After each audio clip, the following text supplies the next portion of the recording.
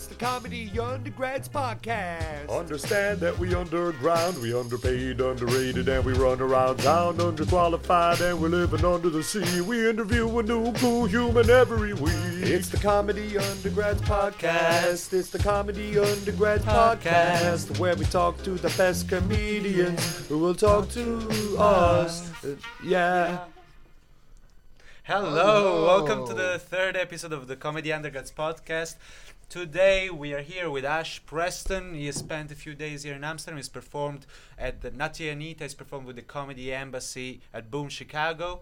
Welcome to Amsterdam, Ash Preston. Hello, thank you very much for having me on the show. Yeah, thank you very our much. Pleasure, our pleasure. It's a pleasure. I'm Benedetto Zurlo and I'm here with Lara Ricote and Akko Sardosi. Hey, and we are going to start by listening to a minute of a set from Ash's set at... it was at the Stand in Glasgow last year at the Stand Comedy Club.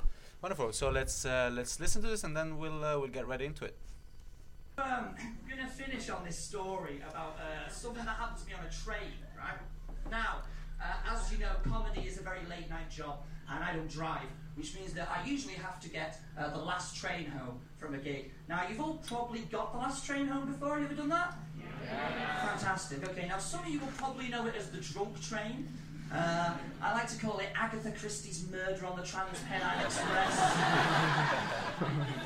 I'm on this train, right, and there's one seat available on this train, and the woman next to this seat, right, was a nun, of all people.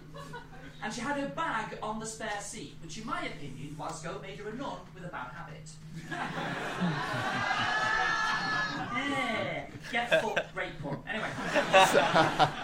And I said, is there anyone sat there? And she said, yes. And I was like, hang on a second, it's a priority seat, not a priority seat, you know what I'm saying? Is anyone sat there? And she said, yes. But there was no one sat there, Glasgow. So I can only assume she reserved that seat for God, right? He created the world in 7 days, but as we also know, bloody loves a rail saver, doesn't he? So I turn around, I'm on a busy train, I've got drunk people to the left of me, Hindus to the right, here I am stuck in the middle with you. And I turn around after 10 minutes, and what do I see? What do I see? You! Not actually you, but metaphorically a woman who I was on the same platform with who was absolutely hammered had got the seat next to the nun. And it got me thinking, what did I do wrong? What could I have done to have got that seat? What could I have offered her? A vow of chastity? You've heard about sex life? Massive loss. What did she do to get the seat next to the nun? Does she know all the lyrics to Sister Act 1 and 2? Guess who bloody does? You know what the most embarrassing thing was about the most humiliating thing, and I'll finish on this, Glasgow. You would think, wouldn't you, everyone? You would bloody think, but after 2,000 years, a nun sees someone who looks like moi on a train. She'd welcome me with open arms.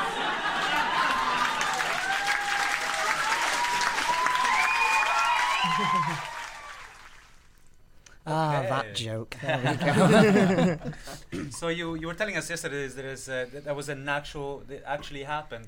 Yeah, I'd been doing a show it was in Manchester. I'd been doing a show in Stockport, which is just outside of Manchester, and it was like there'd been a football match on.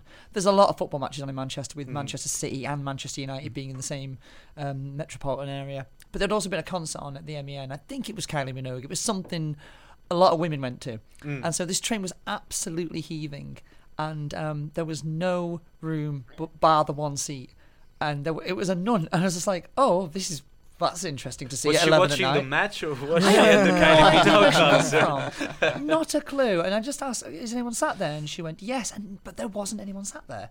And then so I just kind of stood in the train uncomfortable for like 10 minutes and then turned around, and then there was a lady who I was on the same platform with, I don't think a friend of the nun, was sat. I think she was someone who'd been on a night out or something. Was sat there, and I was like, "Well, that's not that. How has that happened?" So I took a selfie, and right as I took the picture, she glanced at the camera, which is why I think I showed you last night that brilliant photo, and then the whole punchline there of the looking like Jesus thing. Yeah, right. That's for our listeners. That is a key moment that you're unaware of. But he looks a lot like Jesus. I mean, the context for anyone watching it on the live stream, they get it now clearly.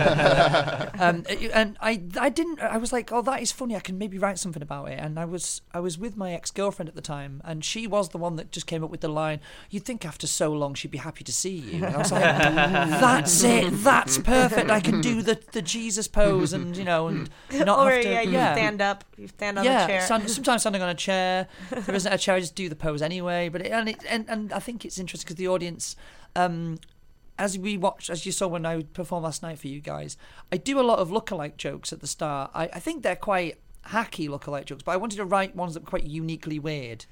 And I think I was actually thinking of that because you've been doing comedy for 3 years, and but that's what we spoke about a little bit yesterday. And I know that it's a thing that you begin with, no? Like it's a thing I began with as well. Like that you do a joke about something that everybody's already seeing, and then you get that weight off of them. Yeah. But you have so many, and they're so good, and it's like every single one is a different. Because you look like a lot of things, a lot of people. I look like, with the exception of Jesus, who probably has some fans still, and I don't want to rubbish him. A few. Yeah. There's everyone I get told I look like tend to be really horrible people in history. So Charles Manson, who doesn't have a massive fan base. When my hair was shorter, I don't think you'd know, but there was a murderer in the early 80s called Peter Sutcliffe. He was called the Yorkshire Ripper, and he killed 13 women. And someone once said to me, "Oh, you look like a bloke I saw in a documentary." And I was like, "Oh, who's that?" And he went, "I can't remember. He hit all these women with a hammer." And I was like, "The Yorkshire Ripper?" And he went, "Yeah, that was it." And he said it like it was a positive thing. You went viral, Netflix. So that Conchita from Eurovision, I did a picture where I stood next to her autobiography, and the BBC Eurovision's Twitter retweeted it, saying "uncanny resemblance." Brilliant. So. Yeah, but those are not things that you get tired of at any moment, like that. I just think they're fun. I think audiences enjoy the kind of, oh, they look like that person, but it's also a case of like writing like a lookalike joke is like the standard joke is, I know what you're thinking. What if so and so and so and so had a baby? And it's like kind of like I think it's just cheap. So I wanted to write really uniquely odd versions of lookalike jokes. So that's why I refer to, when I say I look like Charles Manson, I refer to myself as the 3-time UK regional semi-finalist, because it just sounds weird, and there's got to be at least one person in the audience going, "Is that a thing?" Yeah. From your video that we've seen before, there were actually people cheering when you announced that before the joke. You look like a horrible person. Yay, that's England for you.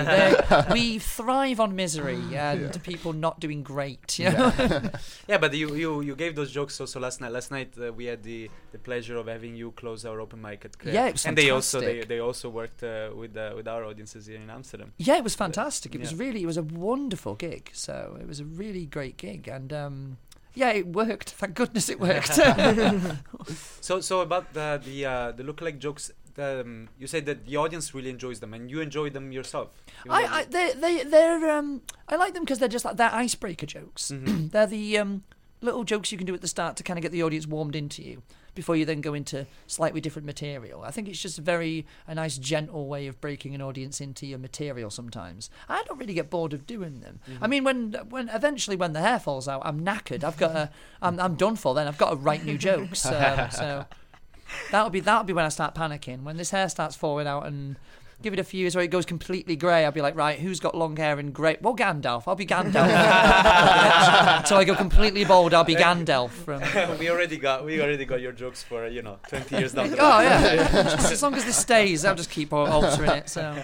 And about the nun joke, it's so it has many parts. Not it's the part that first you get there and it's like a really crammed train and everybody can get on board with you, and then the nun, already it being a nun is like a bit funny after. Yeah, it's just it was merely a case of like all good fortune happening. It's like you get a lot of material from real life, and so that story happened, and then what you have to do then is you have to look at that story and then go, okay, well, how can I make it even funnier? So then you kind of have the preamble about the trains and how everyone relates to the fact that they've probably had to get the last train home. Yeah. And it's never a fun experience because usually it's either really busy if something's been going on, or people are a bit drunk, and it's just like you just want to get off that train, but it always stops at every stop as well because it's the last one and stuff like that. So you relate to that, the audience kind of relate to that, and then you go into this ridiculous story that no one would believe, but you have to kind of get the idea that, well, this did happen. And it's like, and it's all just it's a psychological thing. It's a little trick I like to play actually, because I do all the lookalikes at the start, but I never reference Jesus. But I know I've had audience members come up to me afterwards going, I thought you were going to mention Jesus at the start because I thought you looked like him. So because I haven't mentioned it, I think the audience still have it in their head, but it slides away into the back of their brain somewhere while they watch the set. And then when I do that whole story, I still don't think they know it's going there. No. But as soon as I then reference, you think, what was it, after 2,000 years, she saw someone looks like Moir on a train.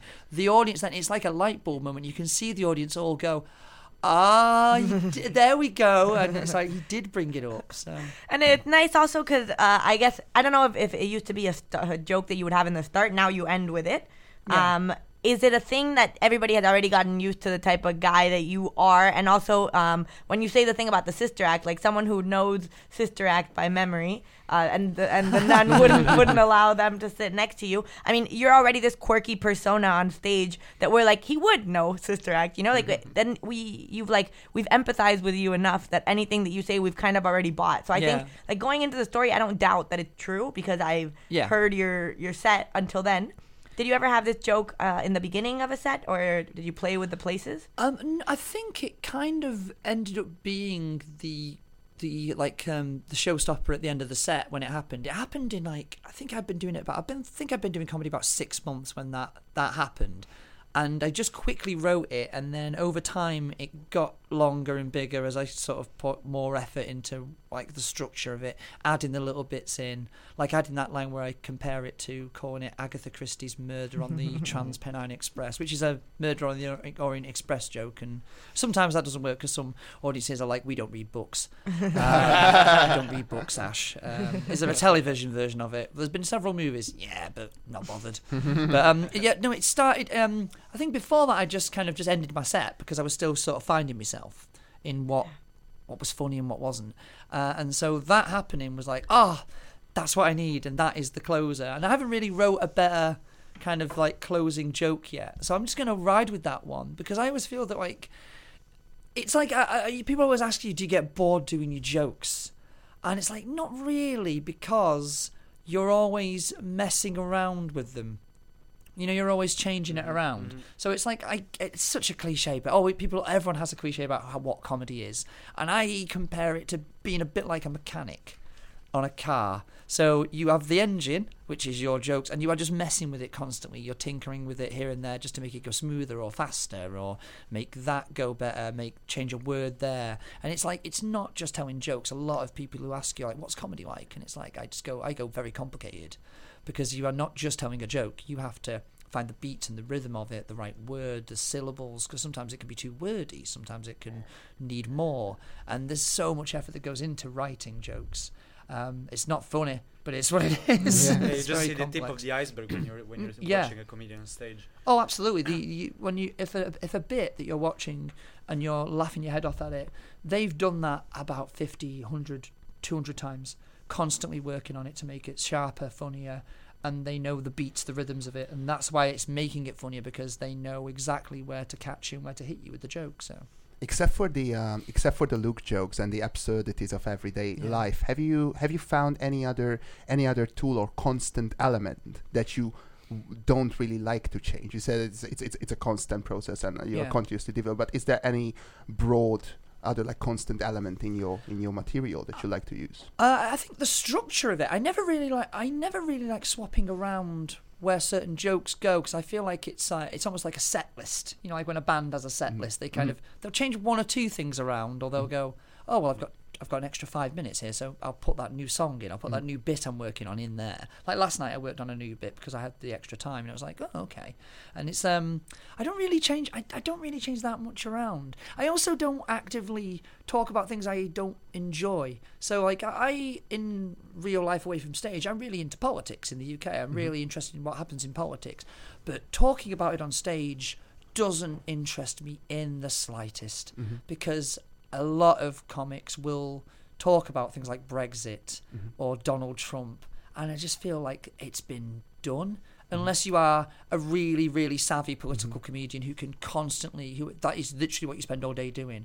I feel that it's just a done topic. And I think just for my personality, it's quite a big eccentric character. I just don't think it works. So I don't really like to talk about what I don't enjoy, that kind of, it's a weird thing, but like, I feel like sometimes you feel like you have to write about current events. And I just don't feel you do. I think, just talk about your crotch and make silly jokes. You'll enjoy our segment. We have a new segment. Yes. In a bit. Do you feel like that if you would start to do this type of jokes, then it would break up the connection with the audience you've created before? I think it would. I think it would, because you never know what the audience's perception is. And I feel that if you are going to be doing jokes about stuff like that, then the writing has to be really good. You have to have a different take on things. I feel that you can talk about anything on stage. I think it doesn't matter how controversial it is. I think you can talk about anything, but you have to find the right angle, and it has to be so completely new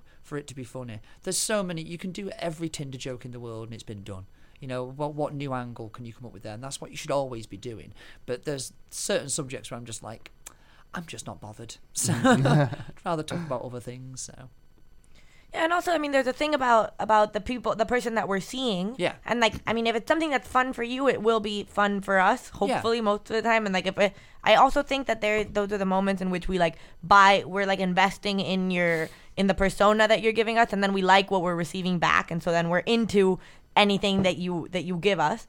I wanted to know about jokes that work for you, and then you bomb with them, and then what do you how does that make you feel about your joke? Or it's a weird one, because nearly every joke I've done in the act has bombed at some point somewhere. Even the nun joke, I've done it to some audiences and they've just been like, okay. It's like, yeah. And I don't feel like changing them, because I know they've done all right at other venues. So I've done some of the jokes and they've been brilliant, and then I've gone to I've been somewhere in Manchester and it's been great, and then the next day I'm in somewhere in North Wales and it completely dies on its backside. It's terrible. But then at the same time I'm like, but I've just done it at 4 gigs prior and it was good. So I know it's not necessarily something wrong with it. You don't want to say the audience are wrong, but sometimes an audience aren't into things, and it's like I don't feel that I don't really fear the death on stage thing, because I know it. I've kind of got the confidence in what I'm doing to know it works. How did that go? How did that go from? Because I don't know if you ever had a moment where you did fear the death on stage, but well, I think every comedian needs to have it. Yes. So when I started in 2017, I think I did about 5 gigs in a row that were all really fun little 5-minute sets. I'm like, oh, this is good, but I could sense and I knew there's going to be a death at some point. There has to be a death, because it teaches you humility.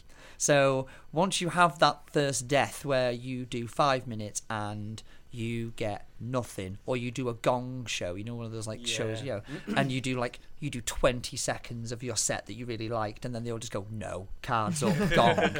I think it just brings you, it's a bit of a come to Jesus moment where you're like, okay, let's think about what I need to do here, because it's like a hard slog, and it's like, I've seen so many comics kind of do their sets and then do a gong show and then last 10 seconds and look like the world has swallowed them up, and it's just like, don't worry about it.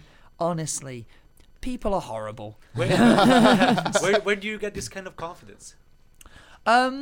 Through not fearing failure. That's so nonsense, but it's like I just go on now, because I've done it enough now to kind of have the confidence that I know I can be funny. I know what works in my set, and I know it can be funny. So I kind of go on with the mentality of not fearing it being terrible. If you fear that your set is not going to work, then you're not going to do a good set, because you've already kind of mentally defeated yourself a bit, because that's in your head, and it's like, and away from the stage, I have issues with depression and stuff. I have days where I'm just like, I don't want to get out of bed and stuff, but then I know now I've got to be paid to be somewhere, so I will go and try and do it. And you try and find that energy in yourself, and if the audience are a fun audience as well. You're like, well, I need to give them something here. They've paid to see, not necessarily me, but they've paid to see this comedy evening. I want to give them their money's worth, and I want to be paid in return for that, for putting in a good performance for them. So it's a case of where the energy comes from. Just, I think naturally I'm very energetic, so hence why you offered me a coffee, and I was like, I'm fine. Like, really, honestly, like I have enough. I don't know where it comes from. I just have like a naturally a lot of mad energy, which then completely crashes at times, as a human does. But yeah, I don't really fear it. I think you just have to go on with the confidence that you're going to be good. Did you have did you have this confidence from the beginning, or did you develop it since you started? It developed. The first gig I did back, because it's technically the second time I've done comedy. I actually did it in 2008 through till 2010. I was at university at the time. And like us. Oh, look at that. Many generations ago. It was literally over a decade. I am. I thought you were only 33. I'm 30. You know. I'm 32. Back up. I wanted to make a Jesus joke, but all right. I've not got long to get in July, and then we'll start milking that joke for all it's worth. But I did it for about 2 years, but I only did about 40 shows, 40 gigs, because at the time I had university studies, and I also had many other things outside that were causing me problems. So I had a bit of a minor breakdown somewhere around 2010. I'm not going to go into that too much, but that's what happened. And I completely ignored comedy for about nearly 7 years. Didn't watch anything on the telly when it was on hardly. I think there'd be certain things on the telly I'd catch it, but I wouldn't watch live. I didn't go to live comedy. Barely watched any actual stand-up. And then me and my ex went to Edinburgh in 2016 just to watch some stuff for the weekend, like a weekend away. And I ran into people I started out with, and they were all doing their first hour shows. Some of them were already big people on television, and I was like, oh, that's pretty cool. And then one of them said, are you thinking about gigging again ever? And I was like, no, not really, to be honest, no. But then a couple of months later, it was like a little thought that was still in my head, and it was like a little bug that was nattering and biting away at me. And I just occasionally just started writing new jokes now and again, like, because I didn't remember my set from years ago. I couldn't remember any of those jokes, and they were terrible anyway. So I wrote just a couple of jokes, and then around the end of February I started asking around, going, what are the open mic gigs in Manchester? And there was one I think called the Tiger Lounge. It's not there anymore, but it was on like a Thursday, and I just went with like the 5 minutes I had, and it was terrifying because I thought in my head, right, I've not done this for 7 years. If this bombs, fine, I was never funny. If it works, then there could be something in this. And it went okay. It went okay, but it was the most terrifying 5 minutes, because in the back of my head I was just remembering, remember all those times you sucked, when you first did it. And so I just kept doing these little 5 minute sets, building my confidence up over and over and over until I was like, right, let's do these gong shows. And so I went to the Frog and Bucket in Manchester, which is an amazing club. They have a gong show, and it's not a horrible gong show like a lot of them tend to be sometimes. It's a quite nice gong show, but the audience are also told, don't be too nice.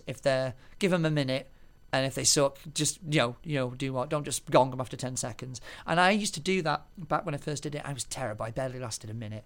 And so my determination was like, if I can go in front of real paying people who are not comedians, and this is funny, then I'm going to stick with it. And I did. I beat the gong.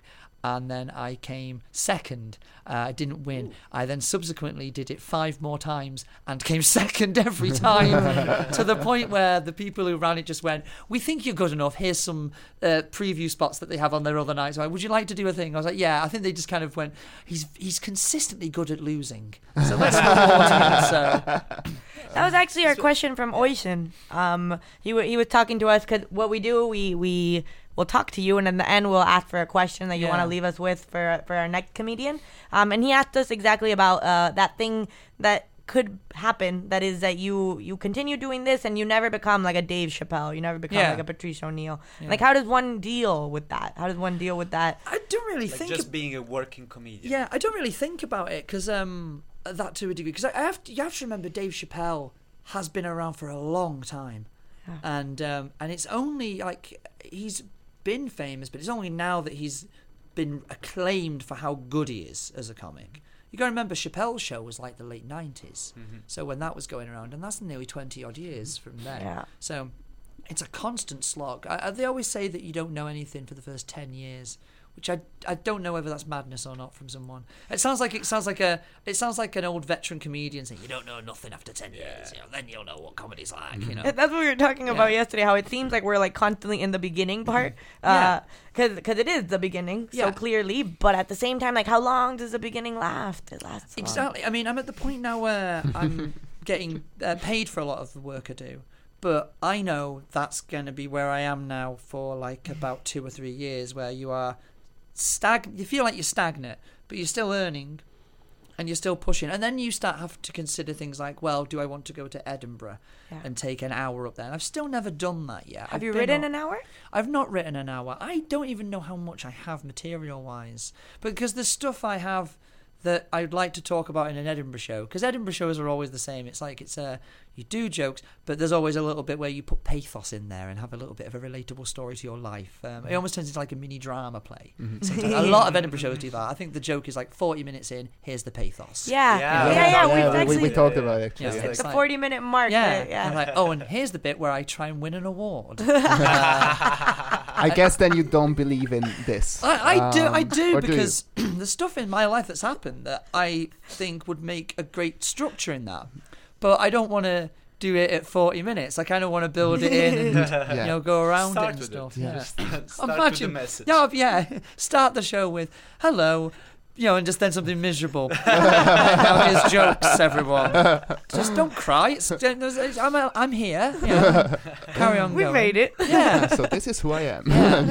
But I did Edinburgh for the first time last year properly on a show. I did a show called Best in Class, which was a compilation show that was organised by Sean Davies, who's this brilliant Liverpool comedian. And it was for working class comedians who can't really afford Edinburgh. So it was 8 comedians, 2 each week, performing to about a room of like 40, 50 people, bucket split kind of gig. Got loads of money for it.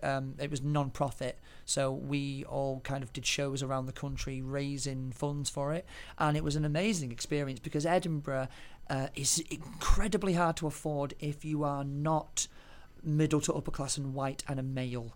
And mostly based in London. It is very difficult because a lot of the work is in London, and it almost feels like that working class acts it almost feels like you're not allowed to play with us, kind of like because it's so hard for us to afford it. A lot of acts have, like me, we do have day jobs where we do have to work and earn money, and then we work in the evening doing the comedy, and then we have to find a way to save that money, because to even get your show registered and get the room and stuff, and that's not even if you're doing the proper fringe. If you're doing the free fringe deal, you're still looking at several £1,000s, several £1,000s or euros, where you are, you have to pay for your flyering, you have to pay for, if you want to spend money on PR, that's a lot of money. You've room to rent, your accommodation, which with Edinburgh bumping up the prices and stuff is not easy. And you feel that like that's why that's great that you've got shows like Best in Class around, because I think it's very important that a lot of working class voices are heard as opposed to posh Southerners. Not that I've got a problem with Londoners. It's just it's that kind of, there's a lot of stuff based down there, and I feel that there is, and it's weird from a white male comic to say it, but there is too much white male voices in comedy, and I think there should be a lot more diversity in it. Did you notice this exclusive sort of structure at other festivals as well, or was it just in Edinburgh where it stuck out for you? I think it's just because Edinburgh is such a huge festival. I think that's where it really kind of stands out, especially when you see who gets. Through when you see who gets nominated for what as well, and you kind of, they all tend to be at the Pleasance. That's the main area in Edinburgh, and all the main nominated shows come from there. It seems like reviewers have a force field around them where they don't want to actually go and see. And very occasionally does shows break through from other venues. Like last year, there's a Manchester sketch troupe called The Delightful Sausage, which is a brilliant name. They did a show and they got nominated for one of the best shows, which was a victory for everyone seeing them get nominated, and I thought that was fantastic. But yeah, Edinburgh's a tough nut to crack. You can go there and spend 28 days or whatever going completely out of your mind, or you can have the best time of your life. But I think that comes from maybe grafting a bit longer and having a lot more behind you. It's got very depressing, hasn't it? It's good for us. Don't we're do planning. comedy. We're planning. Benny and Diederik and not Diederik, sorry, Jakob and me were planning to go with like 15 minutes each. Oh, so you're going to do like an hour compilation? Yes. Yeah. Oh. Yeah. And luckily we have the accommodation. So Yeah, we get that's, through some friend of a friend. oh, that's good. No, that's good. Yeah, I have people I know I can stay with and stuff while I'm over there. I'm not going to be up there this year. I think if I'm up there, it's going to be like for 3 or 4 days just to watch some shows. Because I don't have a show up there for this year. I might next year. I might try. I think the aim this year is to start writing the framework and the idea for something I'd like to do. Yeah, because if you feel like when you're building an hour, it's more like that thing where you're like you want it to be coherent in some type of way. You want it to like say something, So when you pick your name, like it has something to do with the hour that you made. Yeah. You feel like you know what you'd want to be talking about. There's stuff, I don't really want to reveal what it is, but there's a lot of stuff that just happened around the time I started getting back into comedy that made me want to kind of write about it. And it's not stuff I can go and do at a club. So there are like spoken word nights in Manchester and other places, and I've done those shows there where I've done the stories, and they've gone well. So what it is now is, like with that nun joke, I need to find the story and what I'm going to talk about and then the structure of it, and then actually then start working on it rather than just like saying a block of dialogue. I need to find the nuances, eliminate things here and there, and then actually work on it as a piece and then try and work it into the framework of a show. I do think there's a running theme. Sorry, one last thing. A running theme in your set that is about like this person that the world sees you to be versus the person that you are, and like how you kind of like come into, I don't know, like why wouldn't you allow me to sit next to you? Or also you have some stories about like whether when you were growing up that you didn't know if you were into girls or into boys, and that you were watching. You say you're watching Baywatch for the plot, which is a really good one. And it's that whole thing that's like back and forth between like what society kind of tells you that you're supposed to be doing and what you're supposed to look like and what you do look like. And maybe that I thought was like a recurring thing. I have 2 really wonderful comments I had once about my act. Someone called me upbeat self-deprecation, and the fact that he rubbishes himself, but he's so happy about it when he talks. And I did a show once where I got reviewed, and the reviewer called me, described me as a friendly misanthrope, which is a description of. He seems very jovial, but I don't think he likes people very much, which I thought was a wonderful name for, like, it could be a name for a show, Friendly Misanthrope. Yes, it could. It's like, it's just a wonderfully odd malpropism of like, he seems nice. I don't think he likes people, but he's a very nice person, I'm sure. And he's still trying to connect, like he's doing something that's connecting us. Yeah. It's like there's a little bit of like there's an undercurrent of strangeness about him. Yeah. Like, he seems upbeat, but my goodness, I'm sure he has terrible days. Yeah. Yeah, no, you were talking about the process of writing and editing your jokes, and I was just wondering, everyone has a different way of going about editing your jokes. So just an open questions on what you do when you have to work on a joke. You go for a run? Do you isolate yourself in your room? It comes from it sounds like madness, this, but what it is if I have the joke and the frame of it and the block of it, I will walk around my room and perform it. And then I will occasionally, you'll improvise something and something will come to your head there and go, oh, that's funny, and you'll write that down, and you sort of are constantly changing the idea a bit, and then you have the block of dialogue of what you want to talk about, and then you kind of go, okay, now let's actually put jokes in there. Let's change this there, and you'll come up with something on the spur of the moment. Usually, you might chat with another comedian, going, "I've got this idea," and then they'll offer a one line here, and you can go, "Oh, that is better than that. That's too wordy." And so what I do is it must drive my housemates mad, where I live in Manchester. But I walk around the room, like pretending I'm doing sort of stand up, but it's like almost like in like a circle. I moved you around. Hold something in your hand. Sometimes I do. I just have my hand like my fist. Yeah. And I just talk. Looks ridiculous. And I talk about that, and I find the pauses, how I would move on stage, because I move quite weirdly on stage and stuff. I can't stand still, so I just find it uncomfortable standing still telling jokes. I have to be moving. It's just the way I feel more confident and more into what I'm doing. But from there, you have the joke framework, and then you just perform it and keep performing it. Then you take it to like an open mic night, and you kind of just do it bare bones. This is everything. See what the audience did react to. Mm-hmm. Ask a couple of comics if they're there. Hey, what did you think of that? Ask them to like watch that bit specifically and go, tell me what you think.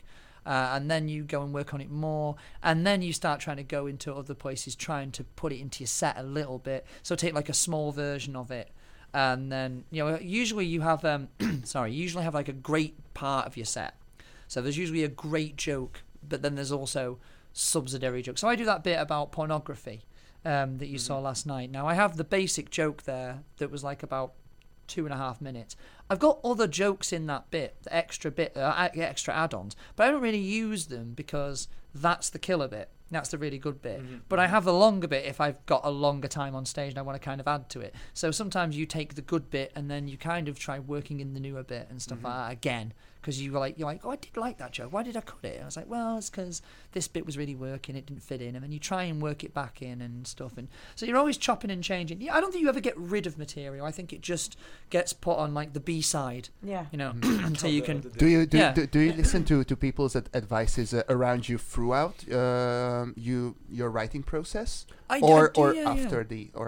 No, it depends. Like if I'm working with someone writing a bit, obviously you're listening. You're riffing ideas back and forward. And it's always, you should always ask another comic on that you're working with on your kind of level to kind of go, I've been working on this. Tell me what you think about it. Is this something you've heard before maybe, or is it a different thing, or how does this work? Is it what should the structure change? Should I put that joke there because I feel like that leading could be different? And I think that's something we all kind of worry about, like in the way that our joke, like our angle, what you were talking about earlier, is like particular to us, and also because we're talking about a subject that a lot of people talk about, whether it's like relationships, like in the broader sense, but like bringing your own little thing to it. What would you say is your thing?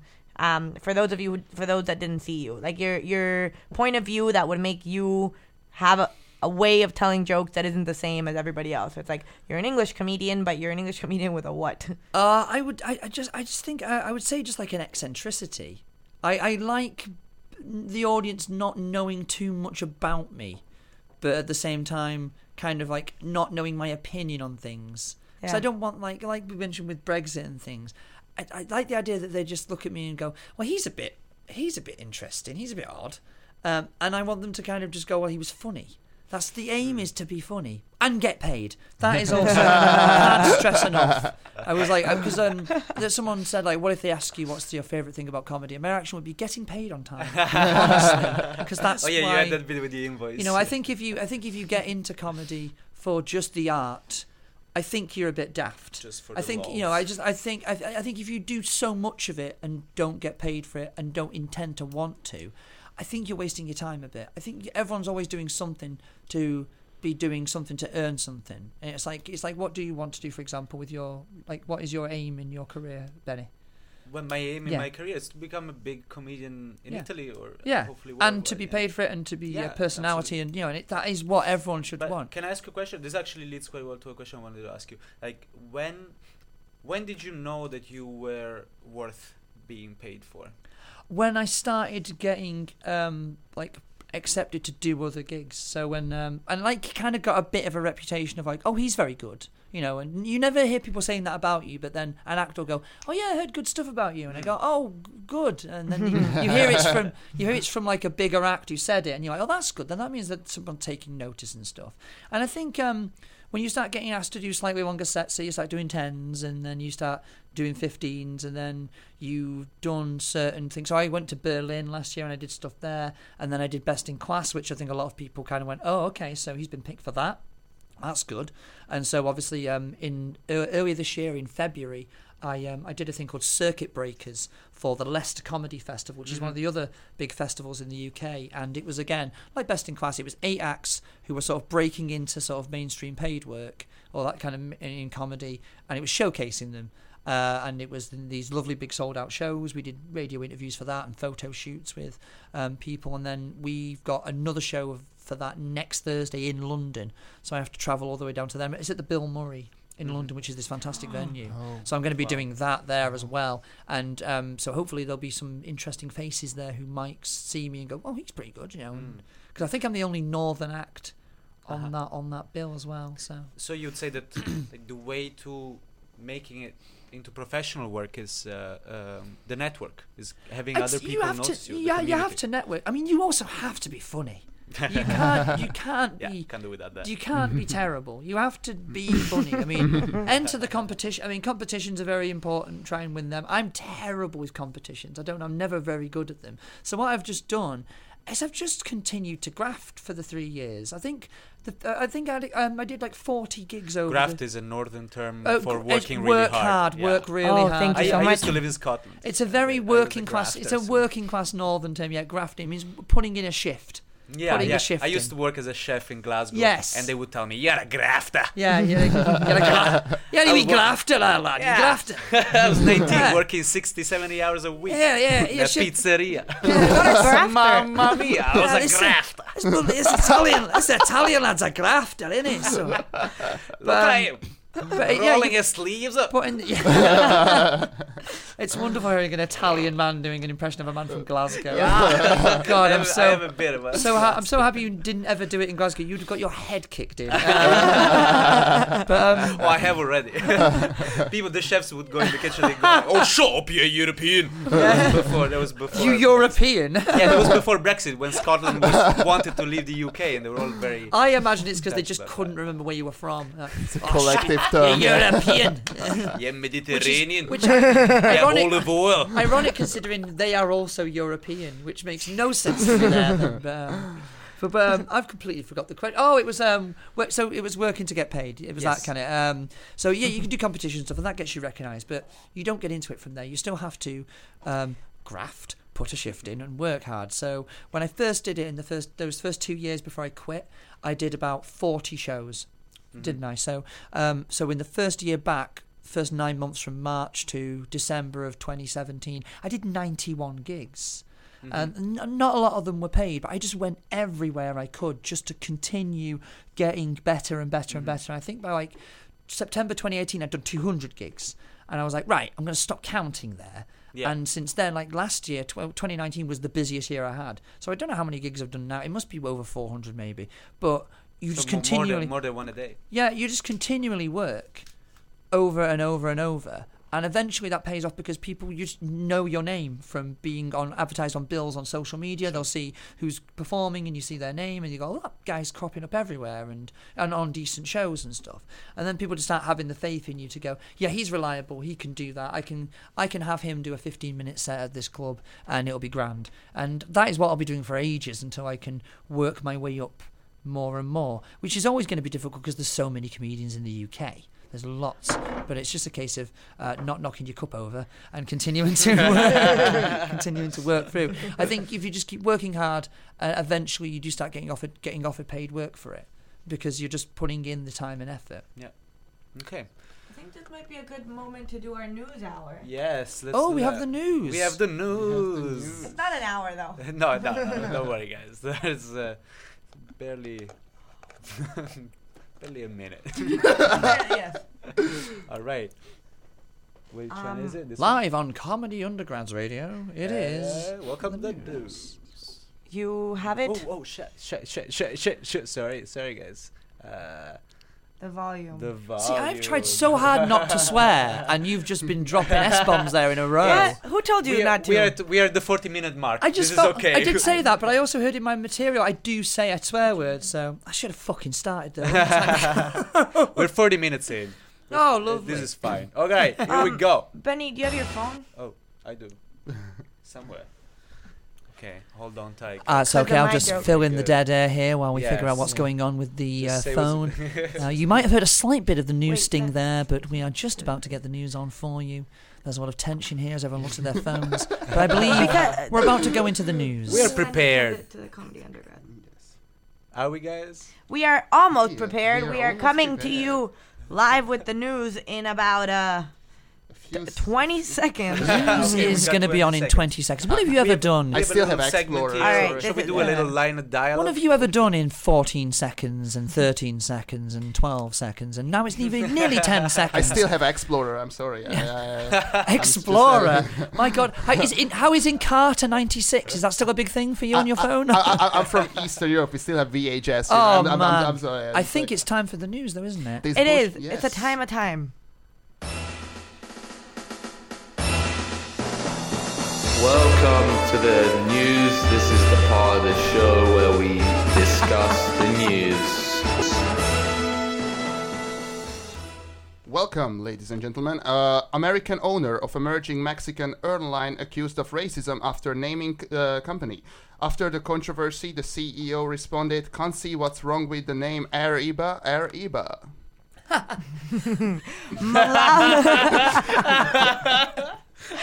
All right, Malawi legalizes cannabis in hopes of fresh economic growth. In other news, the stocks of Malawi's biggest hacky sack producer are skyrocketing. Can't tell you. In Saudi Arabia, 4 women are potentially infected by the coronavirus. They are under observation, isolated from the rest of the society.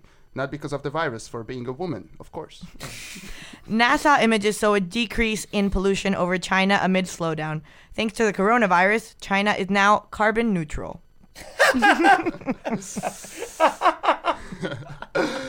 International Women's March was interrupted by anti-feminist protests. There is no need for such aggression on such a peaceful day, said all the men around the world with a small penis. 2 Chinese men plead guilty to photographing U.S. Navy base. What? Chinese men taking photos? What's next? Squirrel playing Minecraft? Oh, damn. In Britain, farmers put a Fitbit on a pig. Another one ate it, then he pooped it out, and the device mixed with the excrement set the farm on fire. There is no joke, I just really wanted to tell this. All right, Orban says Hungary will defend EU against migrant wave. You don't need to defend anything, just wave back.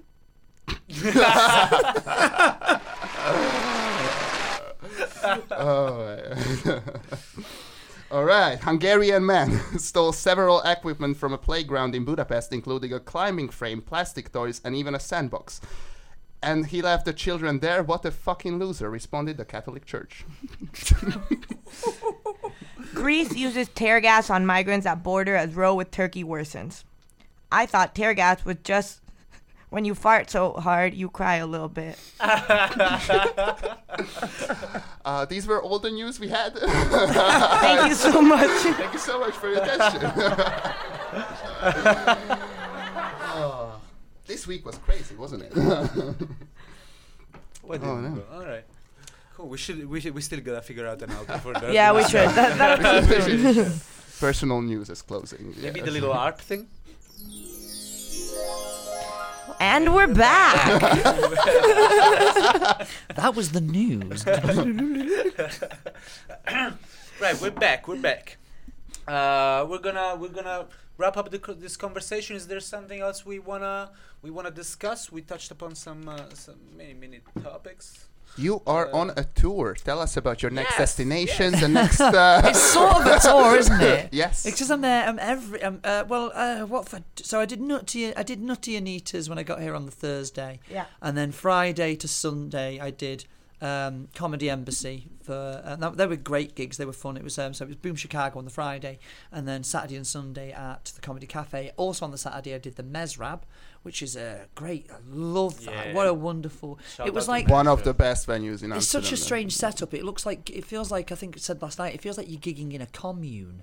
Because there's people sat on the floor. You are. They've got the tiered seating, but also all those mattresses and benches and stuff. And I was like, will they let me leave? You know, that kind of. And then so again Sunday last night I was back at Comedy Cafe. I was with you guys last night, and then tonight I'm at Laughing Lyrics. Nice. Which Barb Bukowski. That's the. I was gonna say which venue I can't remember. But so I'm there tonight, and then I'm done. So I fly back on Thursday morning, and then on Friday. Not that anyone here will make it. I mean Hull on Friday. I'm back on the grind in the UK. I'm back at where I'm doing it. So it'd be Hull, and then I've got that London gig, and then I think at the end of March I am doing the Stand, as we mentioned there. The Stand comedy clubs are in.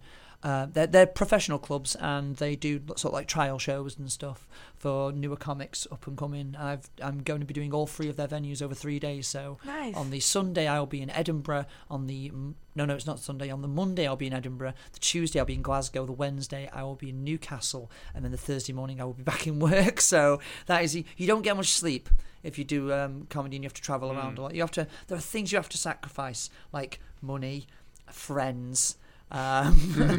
Relationships. They are a lot of it. You spend a lot of time just traveling around, kind of wondering why you do this. But there's a lot of fun stuff coming up, and I'm very excited for it. So. Do you travel with the same 10 minutes or same 15 minutes? Or Yeah, do you figure pretty it out? much. It's like you'll do 10s and stuff, and then what happens is you'll be booked in. Oh, we'd like to book you for like 15, 20, and you're like, oh, okay, what's my 15? What can I put in there? And what do I usually do as a 15? And then you get given a 20 or something. You go, oh, brilliant. Okay, well, there's a bit I've not done for a while there, and I can do a longer bit of that bit I've curtailed originally. You do like, cause if you do 10 minutes, sometimes you use shorter versions of your stories. And it's like, well, I've got 20, so I can do a little bit of a longer version of it and work on it and try and get it to work and stuff like that. So it's a weird one. No, not when I've done slightly longer sets, but that's purely because the audience were really going for it. Yeah. And I just kind of went over, but then the promoter was like, that was good because the bar wasn't ready. Do you allow yourself to play a little bit with your on stage? Oh yeah, you do. And it's a kind of relief sometimes when you get like the person at the back flashing you the lights in. You've got like 2 minutes and you're like, oh, plenty of time.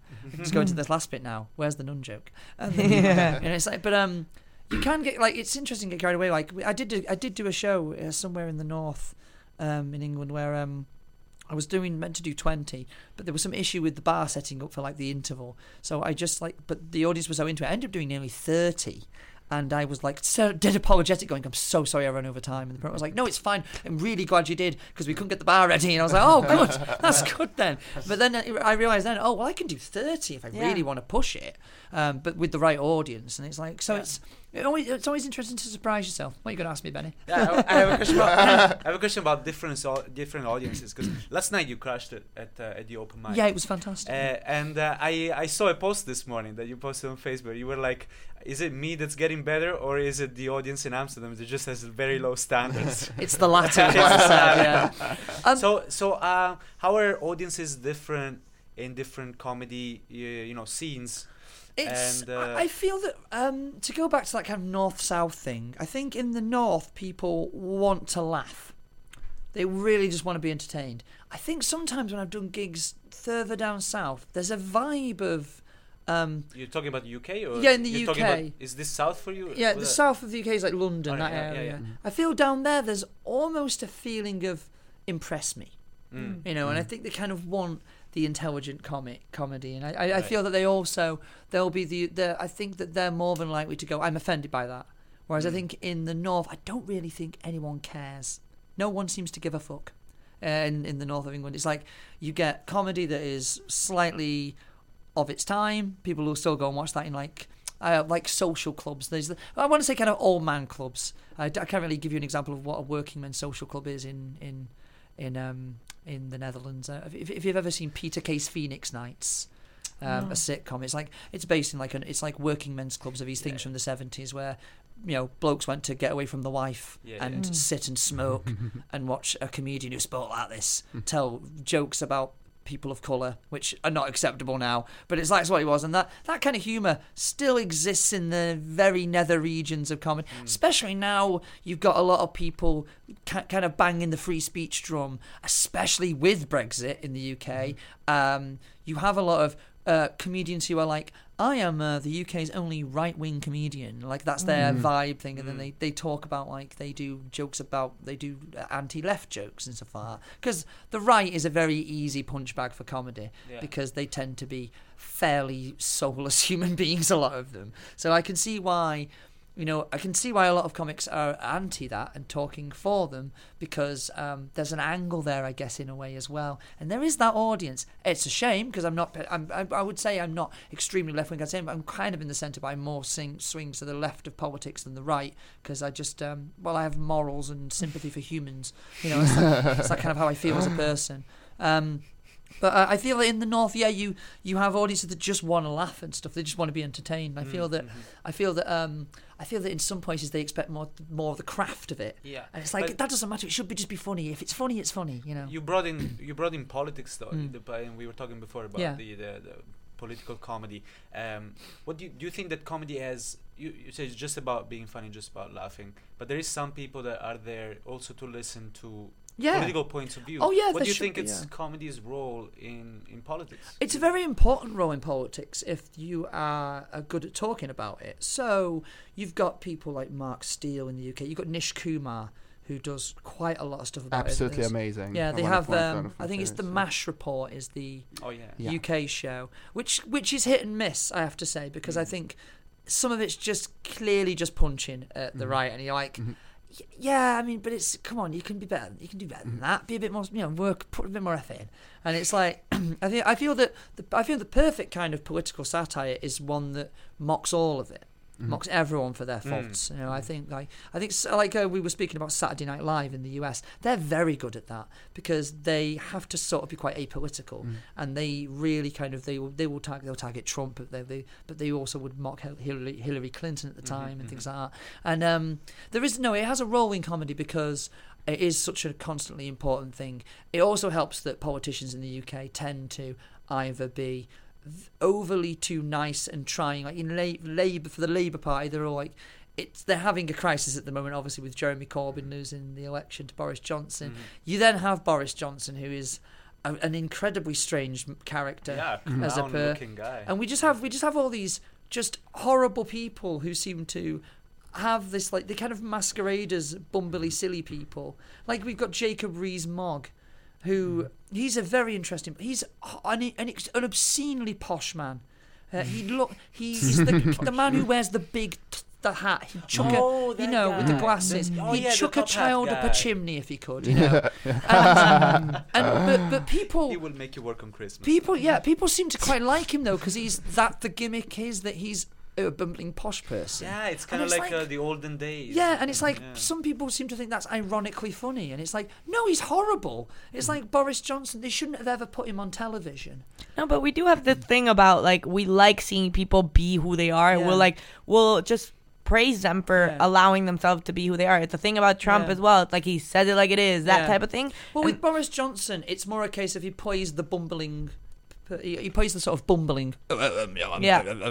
Whereas actually, he's a cunningly smart man and a very deceptive man. Like, you got me very political now, but this isn't me doing comedy. That's what he is. He's a very, very cunning man, and what it is because he was such a bumbling. Like, around the time that the Conservatives were not in power, and they were seen as an old joke after Thatcher and everyone. They were seen as these old posh jokes, and they started putting him on, like, Have I Got News for You and stuff like that, and everyone was like, oh, he's a laugh, isn't he? He's like so silly and stuff, and then slowly people liked it because he was a laugh, and people were voting because he was funny, not because of his policies. He ended up being the Mayor of London. Now he's the Prime Minister, and I just don't think he's not a nice person. So I just don't think he cares for people particularly much unless it's in his interests. But because he was a bumbling silly person, we let him in through the back door, and that's how it happened. That's how that kind of stuff happened. And so you get these horrible character like David Cameron at the time, who was. Would you ever work as a ghostwriter for a politician? No, because I don't care enough there for that. I care about a lot of things in politics and a lot of causes, but I wouldn't want to be involved in it because I lose sleep doing comedy. I don't think I'd sleep at all if I worked in politics. It seems like a thankless job where people just swear at you all the time. Also, I'd have to wear a suit a lot. And I'm talking as a, you mentioned that how. Like a joke writer. Yeah, like a joke writer. They're really thought through. Like I'm sure that behind Boris Johnson there is somebody telling him, try this, try that. No, what they should do. No, they should write 5 minutes and try it at an open mic night. They should work like I did. That's what I think they should do. Turn up in your suit with your blue rose on and try and do a joke. So according to you, then, if someone does political humor, just to say, because you mentioned lots of points, then it has to be precise, distributed, and critical to some extent. I think it should be just constantly different. I think you should have a different angle. I don't think you should be like, oh, Donald Trump's silly, isn't he? You've got to have a thing, And it's almost like he's too easy of a target, even though he's such a huge person to target. It almost seems like it's too easy, But then I don't know enough about American politics to know about that too much either. I do.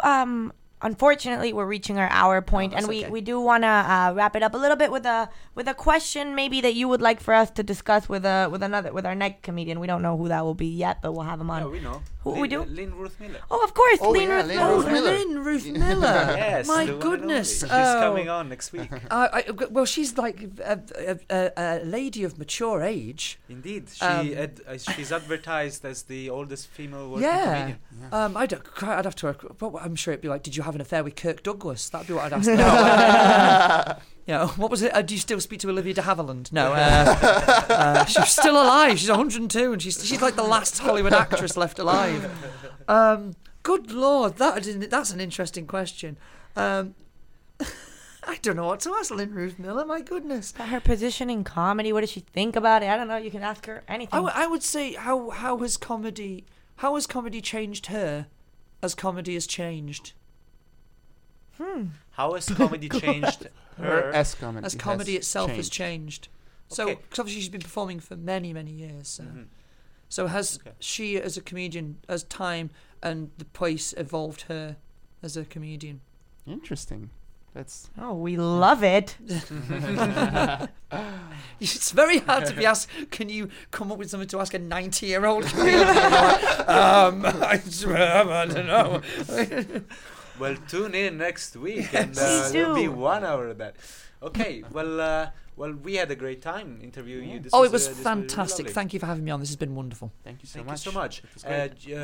You plugged in your shows coming up. We're gonna plug in our shows coming up. Oh, yeah, do I get to... Oh, sure, you plug can- my yeah. socials dead quickly then. No, go Yeah, ahead. go please. Yeah, I'm Can on we reach I'm you? on Twitter at the Ash Preston, because there was already an Ash Preston. So Facebook, I'm Ash Preston Comedian, and Instagram, I am again the Ash Preston. So I post stuff on there all the time. So Follow him. I'll tag him right here. Yeah, and we'll that, follow, yeah, we'll easier, follow, wouldn't it? we'll follow you. You'll follow us. We're the Comedy Undergrads. You find us on all the social media, on Instagram, on Facebook, and the shows that we have coming up tomorrow on Wednesday. Yeah, Wednesday night. Come on now. We are at the Science Park campus at the Polder, in the room to the side, that wonderful little barn thing, and we're gonna be doing comedy covers. This is the first time probably in the world that anybody does this. I think it is in the world. I think it is. It's an original idea.